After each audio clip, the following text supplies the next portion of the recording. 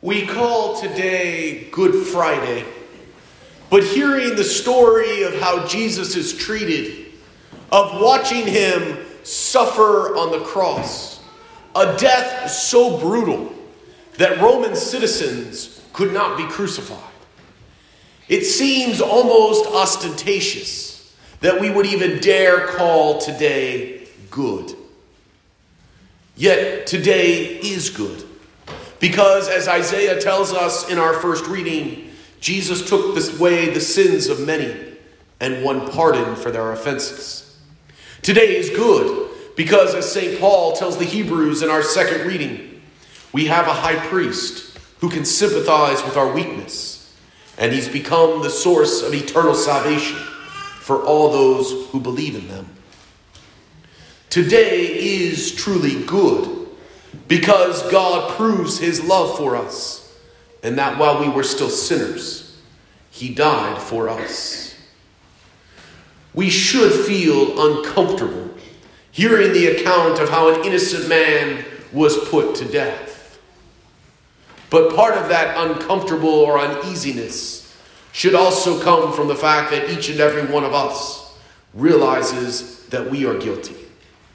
Each and every one of us is like Barabbas, who is set free because Jesus, the innocent, takes our place. You see, my friends, while the cross is almost too painful to witness, today's liturgy calls us to stand with the Blessed Mother, with St. John and those other women at the cross, and acknowledge that the cross of Christ is not a theory, but a dreadful ordeal and a sign of love. In fact, the cross is the ultimate sign of God's love for us. It puts into practice the teaching of Jesus, who tells us there is no greater love than to lay down one's life for one's friends. And that's exactly what happens on Good Friday. After all, God is a sufferer because he is a lover. The entire theme of a suffering God flows from the understanding of God as a lover, and always points back to it. You see, my friends, I believe that if you really want to touch someone's heart, then you have to be prepared for a little bleeding along the way. Love, after all, is not something that we have. Love is something that we use. And Jesus shows us exactly what that means by stretching his arms out on the cross. For today, we recall the great truth that God has loved us to the point of literally shedding his blood for us. And all that he asks is that we be willing to receive his love by picking up our cross and following him daily. Our participation then at this afternoon's liturgy reminds us that God does not stand far off. No, God has paid the ultimate price for each and every one of us. A price that seems too good to be true. A price that is almost scandalous. But God doesn't love us because we deserve to be loved. No, God loves us because we need to be loved. And as we see Jesus hanging on the cross, we see that he hangs at the intersection of two pieces of wood.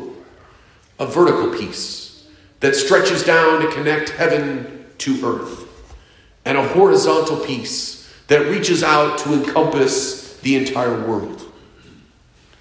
When we look at the cross, we have to ask ourselves, do we have the humility to acknowledge that we need Jesus to bridge that gap between heaven and earth? Do we have the humility to acknowledge that we need Jesus to draw us all closer together?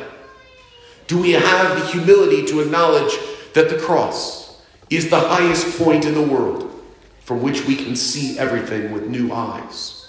The eyes of faith, the eyes of martyrdom, the eyes of love. Dare we say the eyes of Jesus Christ himself.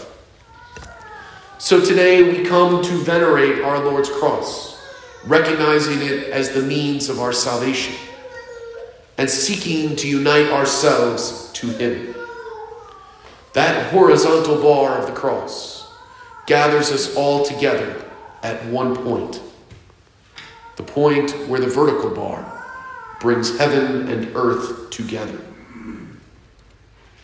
It's up to us then to embrace the cross by following Jesus to the cross and being willing to use the love that God has extended for us. The scriptures never tell us what happened to Barabbas. I'd like to think he took his second chance and made something of his life. If you've ever experienced or had conversations with people who have had near-death experiences, maybe it was an illness that they thought was going to take their life. Maybe it was an accident or some other kind of tragedy where they should have ended up dead. They'll tell you time and time again that they're grateful for that second chance and that they want to make sure that their life is worthy of it. My friends, you and I are like Barabbas. Jesus has given us a second chance. It's up to us to determine what we're going to do with it. It's up to us today, as we gather to approach this cross, to recommit ourselves to following Jesus Christ, the way, the truth, and the life. To use our second chance, to follow Jesus through the cross, to the glory of the resurrection.